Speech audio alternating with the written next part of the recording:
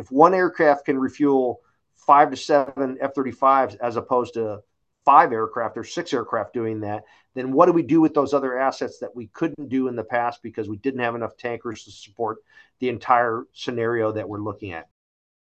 From the Defense and Aerospace Report, this is the AirPower Podcast, powered by GE Aerospace. I'm JJ Gertler. And I'm Vago Muradian. The less fuel you have to carry, the fewer aircraft are needed to support the sharp end of the spear, and the more effective you can be at warfighting. Deputy Assistant Secretary of the Air Force for Operational Energy, Roberto Guerrero, tells us how the force is adopting novel technology as well as changing how it operates, saving fuel, not only to save money, but to be better at its primary mission of delivering air power anyplace on the planet. And we'll also have this week's headlines in air power. And it's all powered by GE. From America's first jet engine to the revolutionary 3-stream adaptive cycle engine, GE Aerospace has been delivering firsts for military propulsion for more than 100 years. Learn about the latest innovation at geaerospace.com/XA100. And Bell sponsors our daily podcast. Leonardo DRS and HII sponsor our global coverage. General Atomics Aeronautical Systems sponsors our strategy coverage.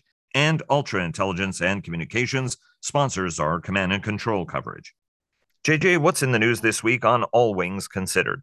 Vago, we told folks it was coming, and now it has happened. The U.S. Air Force has retired its last E-8 J-stars. All those used 707s are now out in the desert, and we're doing ground moving target indication by some other means. Something else that we knew was coming: Boeing has received a contract for 15 more KC-46s.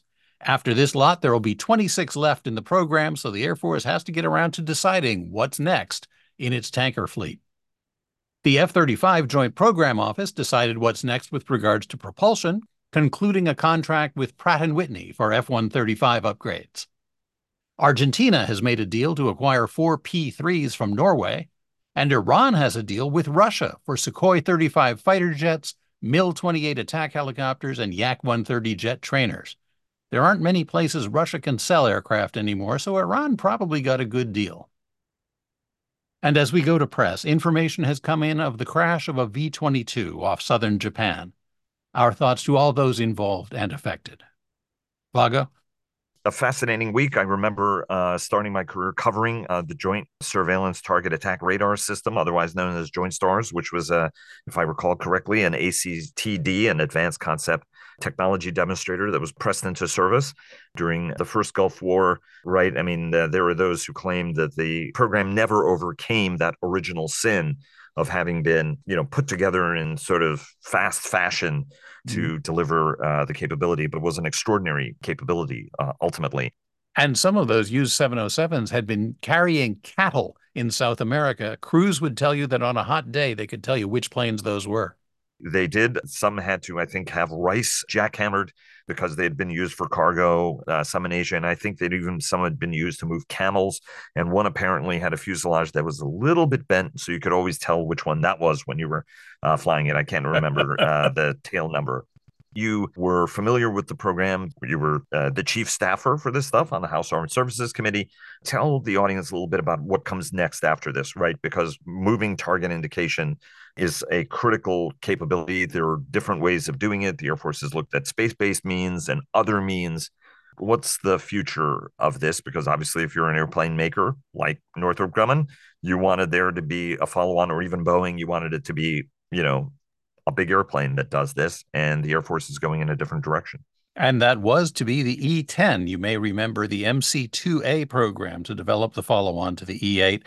That went away, and the Air Force has been very tight-lipped about how they're doing ground moving target indication and other forms of moving target indication. It's pretty clearly going to be space-based, but what technology they're using, they don't want anybody to know.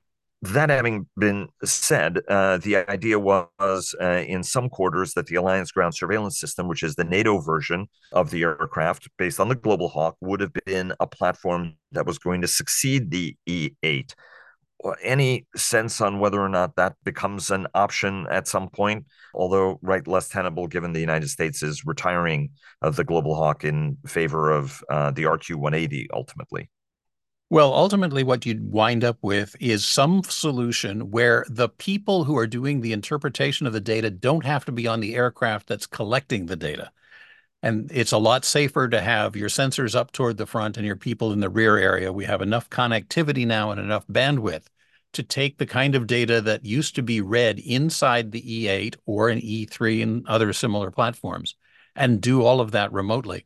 So your sensors can take many forms, whether space-based, carried by UAS, or being a collateral of something else that's already operating in the area, like F-35, where they're picking up enormous amounts of data with the radar system.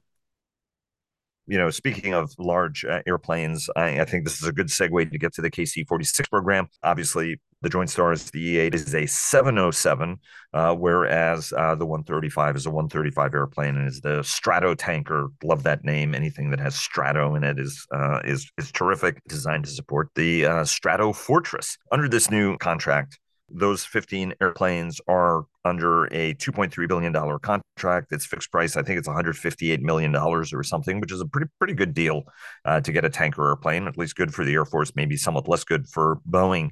How much time does the Air Force have before it needs to make a decision on what comes after that?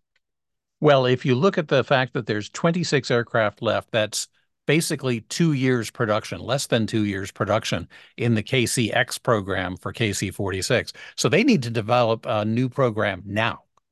Now, we've had the KCY or bridge tanker program under a variety of names coming along for a while. The Air Force still hasn't settled on an acquisition strategy for that program. And frankly, even if it's just ordering more KC-46s, Boeing needs to know that now before they have to start shutting down lines and telling suppliers there's no more airplanes in the pipeline. Indeed. And then bring the audience up to speed, right? I mean, obviously, our sponsor and Pratt and Whitney both have contracts under the AETP program, but the Air Force and the DoD had decided that they were going to do the engine upgrade on the 135 instead of going to a potentially new engine. There were those who still would like to see that, but obviously the outlook for the program is a little bit uncertain at this point, right? It was the next budget item, unfortunately, that got dropped when the administration reduced its budget. Ultimately, give the audience a little bit of a recap on what that upgrade includes in order to keep powering the F-35 fleet, right? I mean, we need those jets. We're trying to get them into service. We're doing Block 3. We're going to do Block 4. Walk us through what the upgrades mean at a time when the customer is putting a squeeze on an engine to get more power out of it for the electrical systems, as well as address some reliability challenges. Stem in part from running them hotter and harder.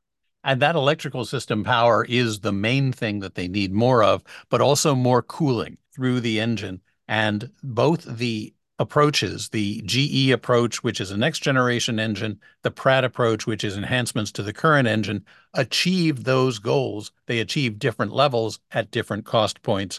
But I think the thing that turned the tide in favor of Pratt in this case was the notion that that engine upgrade would be applicable to all F-35s rather than being primarily applicable to the F-35A fleet.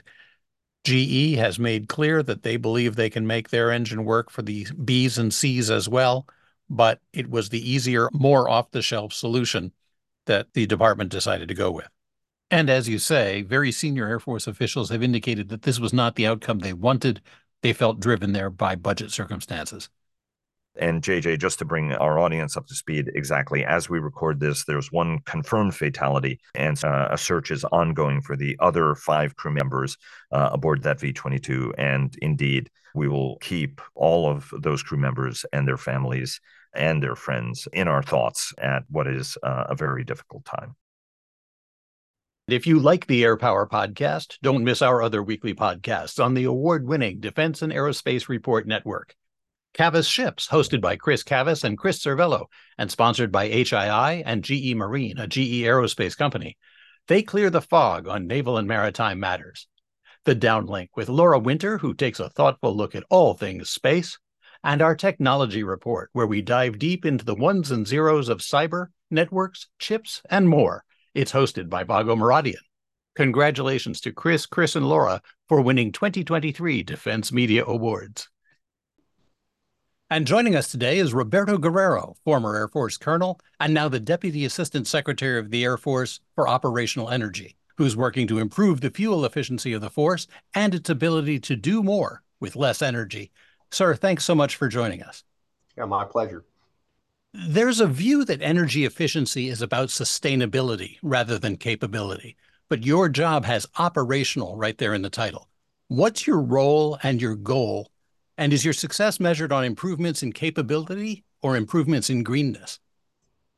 So I work in the Office of Installations, Environment, and Energy for the Secretariat in the Air Force. I report to Assistant Secretary Chaudhry, who oversees this part of the Secretariat. And I deal with, like you said, the operational energy side. So my goal is to maximize combat capability of our assets and our airmen by optimizing processes as well as using technology to optimize the way our platforms operate. Our bottom line is that there are second and third order effects to what we do with respect to lowering costs, lowering sustainability, lowering greenhouse gas emissions. But our focus is how do we fuel more fight, and how do we fuel more fight by, let's say, having a planning process that makes the execution of our mission much more effective, or having aircraft that has that much more fuel to give at a certain range than it would have had in the past. So for us, capability is our primary goal, and a tanker that, let's say, has another 5,000 pounds to give a fighter at the end of its range is one of those outcomes that we're looking for. At the Royal Air Force's Air and Space Chiefs Conference over the summer, you gave just an absolutely terrific presentation. And you talked about both ends of this, right? I mean, some of the changes you guys are making on the ground, whether through mission planning, as well as adopting some ideas, for example, that major airlines like Delta Airlines is using in terms of fins and vanes on aircraft to make them more fuel efficient. Walk us through the array of tools you're bringing to bear to help change that operational energy equation, because in some places of the world, you're already saving millions of pounds of fuel burn just by doing some very simple and thoughtful things that are actually proving to be game changing. So initially, we got involved in this in trying to understand fuel logistics supply chain risk, understand how well we are able to operate in areas like the Pacific, which we're transitioning to, and what could we do to optimize mission execution. And so really, like, the roots of at least some of the process stuff that we've been doing were born out of a visit that Eric Schmidt from Google made to the command post, to the Air Operations Center in Al Udeid in the Middle East, where he discovered that we were doing pretty complex mission scheduling, like on the order of approximately 50 aerial tankers supporting 250 aerial receivers with a dry erase marker and magnets on a whiteboard. And that just isn't a 21st century way of doing things. He came to the Defense Innovation Board that he was part of and said, we need to change things like this. So let's start off with this one particular effort and take it from there.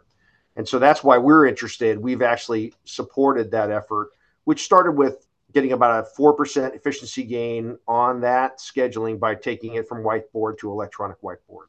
And then we saw that and said, we would like to invest in making it an automated electronic whiteboard. So that 4% efficiency gain, which is a couple of extra tankers, now we're getting into double digit efficiency gains by having an algorithm in the background that not only helps speed that process from, like, let's say, 8 to 12 hour scheduling effort with a few folks down to 2 to 4 hours, now to minutes in getting a much better solution than we could have in the past. So from a process perspective, those are the type of things that Delta Airlines, Maersk, all these other companies have been doing for years, and we hadn't gotten there yet. So this whole revolution in agile software development has really born out of our initial exposure to what's called Jigsaw, which was out of Al Udeid, and now take that to a variety of different things that we do in the Air Force that those type of tools can be applied to. For example, cargo loading. We could do it much more efficiently now with not only figuring out ways to stack cargo, but also thinking about ways to run algorithms that help us maximize the load and maximize the aerodynamics of that aircraft in a cargo load that could be executing the tip fid out in the Pacific. That's kind of some of those areas that industry has been doing for a while that we're starting to do. Now, on the other end of that is we're also looking at things that, we've been teaming with Delta on engine performance. That includes better engine washes than we've been doing in the past, as well as coatings for compressor blades that allow that engine to perform at a better rate for longer periods of time because the blades don't erode as quickly, as well as aft body drag reduction, which you mentioned earlier, which just helps us eat off a couple percentage points of efficiency by making the flow off the tail, much like we do with winglets nowadays, making the flow off the tail much more efficient.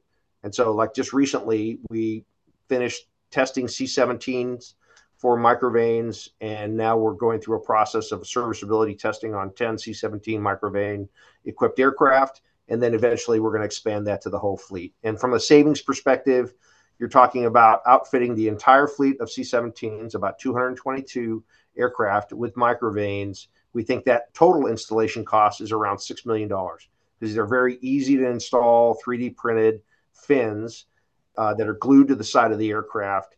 And now each year, those aircraft will be 1% more efficient because of the flow off the tail, which is about a $10 million savings each year. Well, let's follow up on the fuel logistics, because a great power war, even just one, will tax the United States' ability to move huge quantities of fuel to the other side of the planet to allow our forces to operate. Each gallon or pound of fuel carries a price, sometimes in lives, involved in moving and protecting it. Do you have a savings target, and or how is success measured in that scenario? No, that's great. So we think about it in what we call energy intensity. And by improving the energy intensity of our assets, that allows us to do more mission with the same amount of fuel.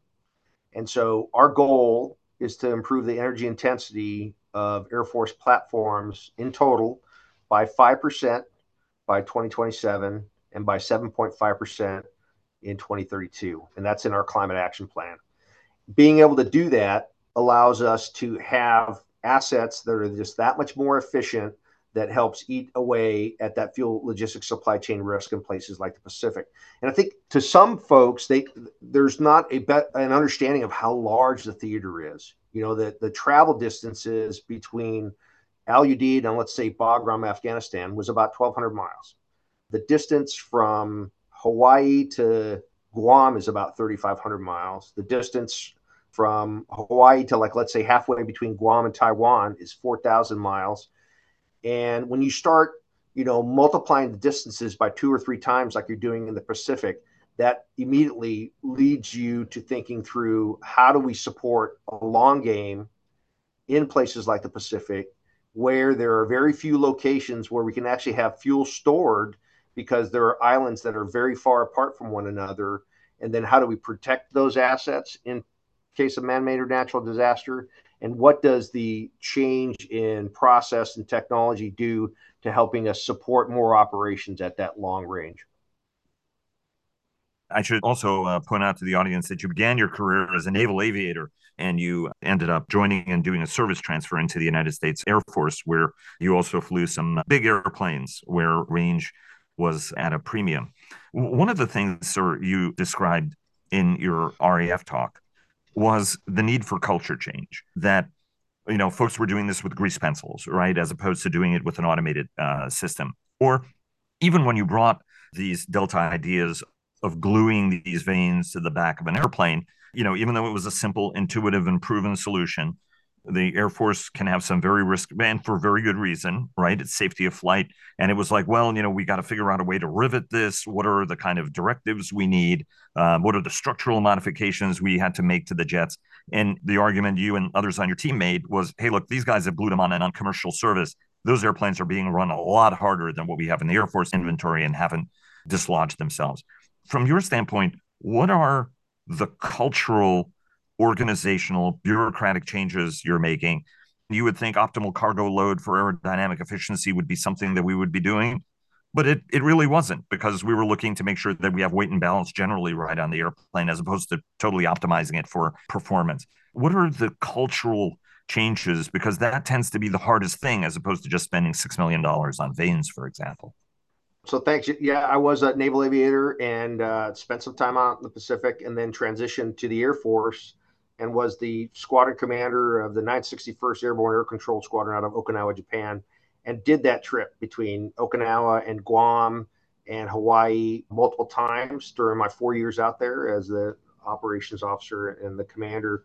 And what we saw from a cultural perspective, and this has existed for quite some time in the Air Force, is that the wing commanders and the squadron commanders, like myself, we weren't tracking our fuel usage, primarily because we weren't being charged for our fuel usage. I was given a task to fly a certain number of hours, and so I would make sure my crew logged those hours to get as best of the training as they could. But sometimes towards the end of September, we were just focused on that hourly requirement as opposed to actually what kind of training we were getting.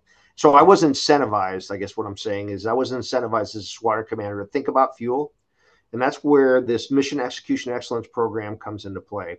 What we did was we said there are incentivization programs for installation commanders for their buildings and for the services they provide. And that's typically through the Installation Excellence Award Program, where if you perform well, if you do a good job of conserving energy at your base, that results in a cash award to the wing for quality of life types of things. And that didn't exist on the operations side. So operators, maintainers, logisticians weren't being incentivized to look at that. So a couple of years ago, we worked to get that into the budget. And what we've seen is that when you provide an incentive to the wing commanders to think about fuel, they'll start changing the way they execute the mission to consider that. Now, it's not the only consideration. Their primary responsibility is for readiness to get aircraft airborne, to get air crews trained. But if you can mix I will incentivize you to change the way you look at fuel with I will also provide you the tools that you haven't been able to afford in the past to help you execute the mission more effectively, then you get a synergy that we saw at 2 locations the first year that we did this, which resulted in about a 10,000-pound decrease in landing weights because they were carrying extra fuel that would only contribute to burning more fuel and not actually contribute to the mission. And that was a roughly 1 million gallons of fuel saved for those 2 locations in 1 year. The second year, we expanded it to 5 locations, and we saw a 4 million gallon fuel savings with no impact on execution of the mission. And we actually think, we're still doing the data on it. We actually think that if you consistently land aircraft lighter, you reduce your maintenance requirements because you're not changing the brakes and tires and struts as often as you would in the past.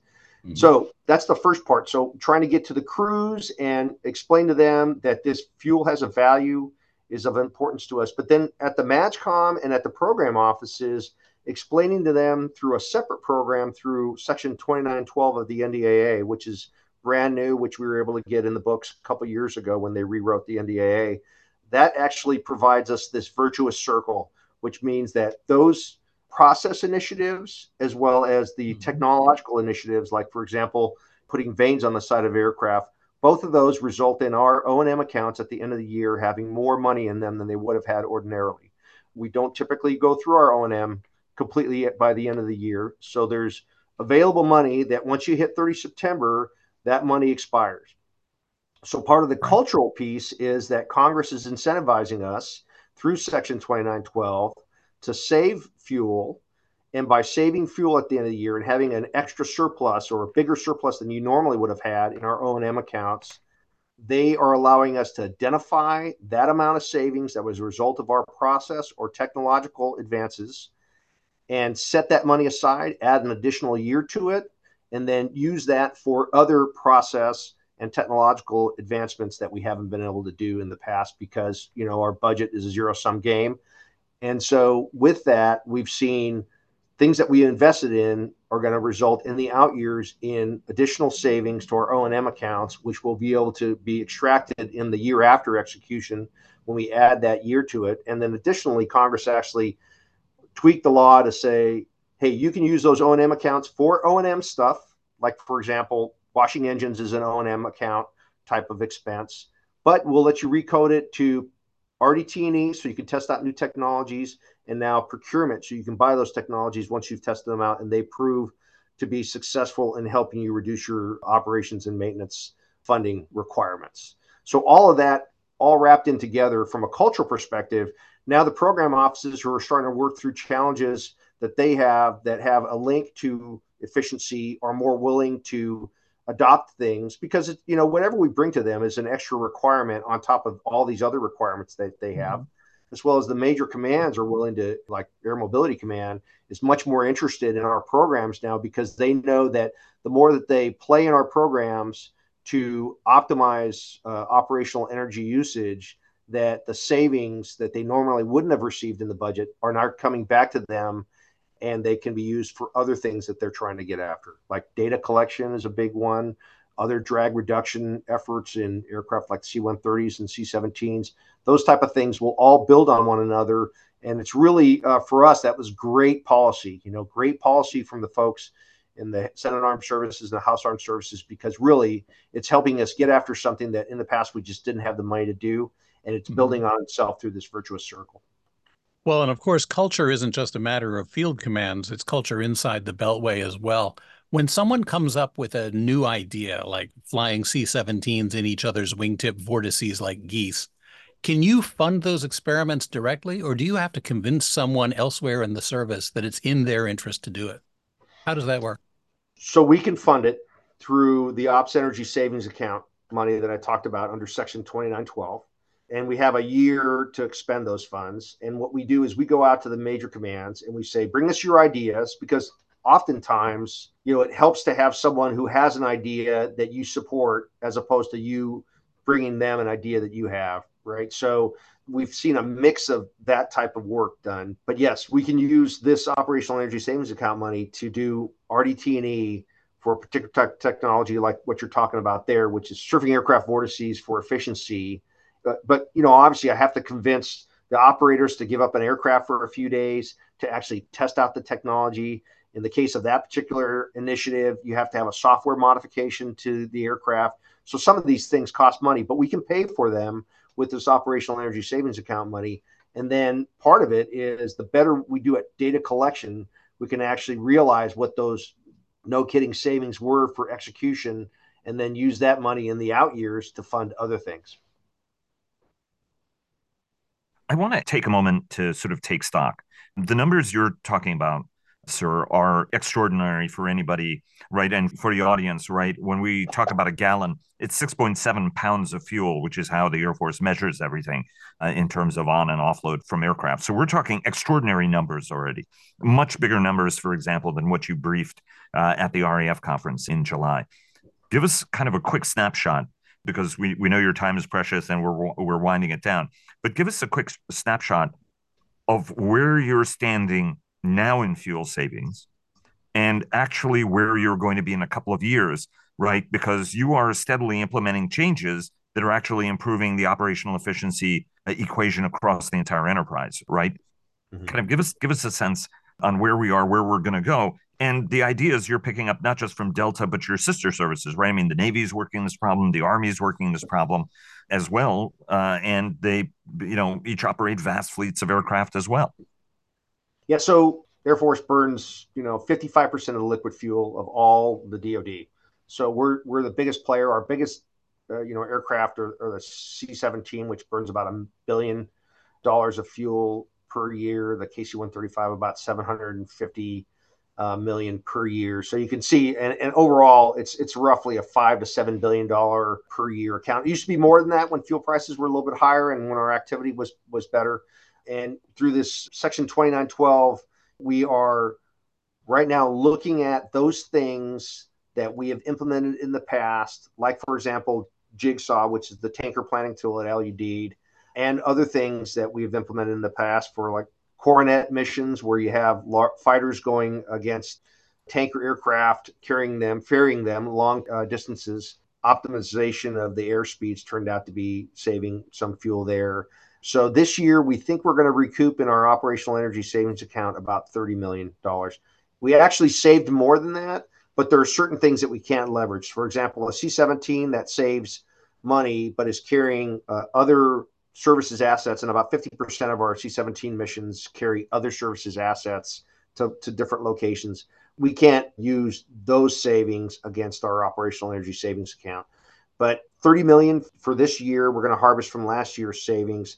We think next year it'll be closer to 50 to 75 million. And I say that because now from 5 locations that save 4 million gallons, which equates to about $16 million, we're going to expand that to several more locations under that Mission Execution Excellence Program.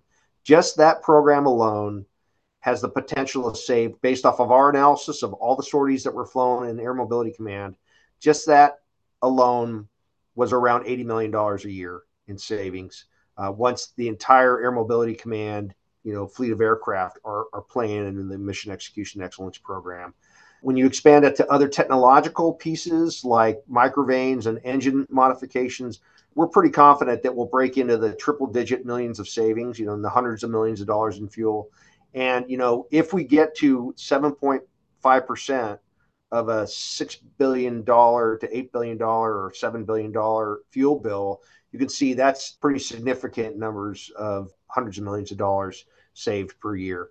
A large part of that can be repurposed back into the Air Force for additional capability in efficiency and effectiveness of the mission. So it's a pretty big number, but hopefully that gives you an idea of the scope, and we see it expanding quite a bit. The key to it, though, is you got to collect the data, and you got to be able to justify the expenses on the next set of initiatives you want to do that have some link to efficiency and effectiveness of the mission. You were complimentary to Congress for some of the legislation they passed, but do you think they understand the investment return equation? And do you need more resources from the Hill to make more magic happen? So they've been very generous both in that policy as well as in providing us funding for things like the blended wing body initiative that we're working on and other things. So, I think we're in a good place for them right now. I think between that policy and the leverage that we can provide in funding our mission through the Operational Energy Savings Account, as well as what they're providing us right now, I think we're pretty well funded. I mean, now I would just say that the funding that we're receiving now is like 10 times what I was receiving a couple of years ago. So that plus up has really helped me get initiatives that in the past we couldn't afford to test or procure.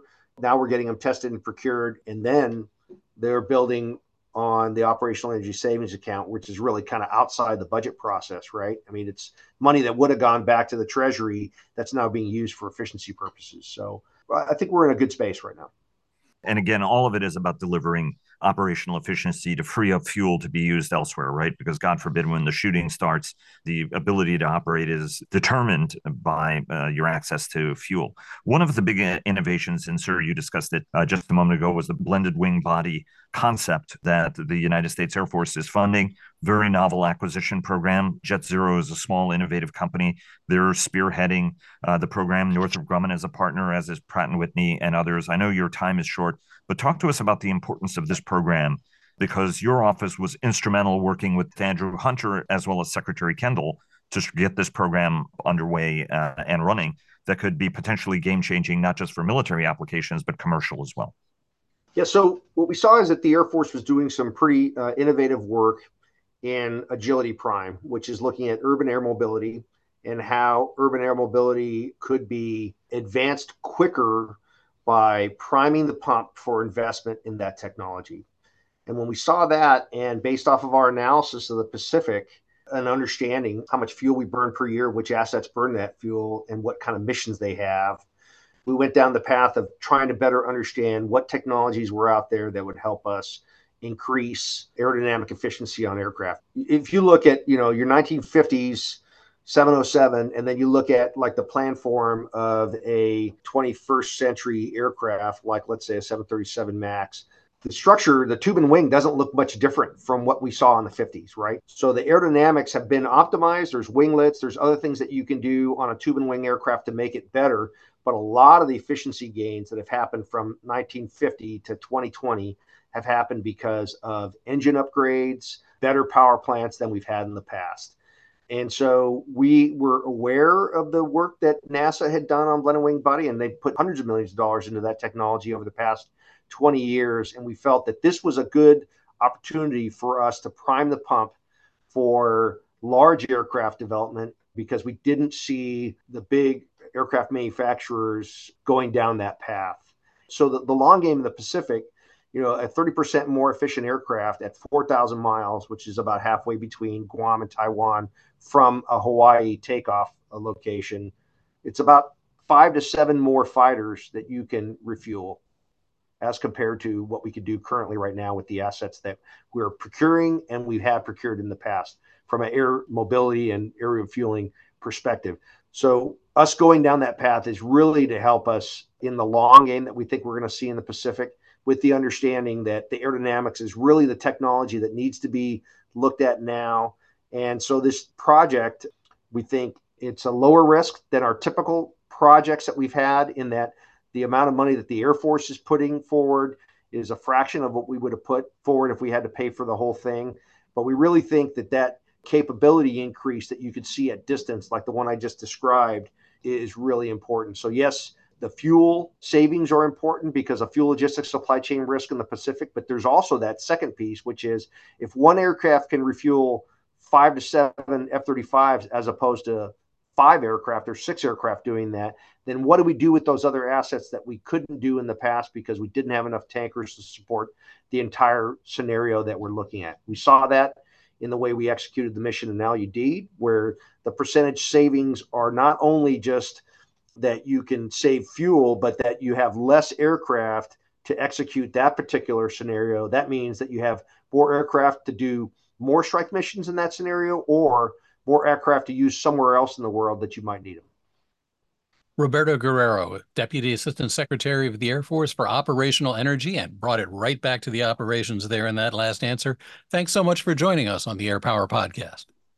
Hey, I really appreciate the opportunity to spread the message on what we're working on. So thanks very much for that opportunity. Thanks so much for joining us on the Air Power Podcast. And if you liked what you heard, hey, tell a friend, unless you think it would give them a competitive advantage. Thanks also to GE Aerospace for powering the entire flight. We'll be back next week.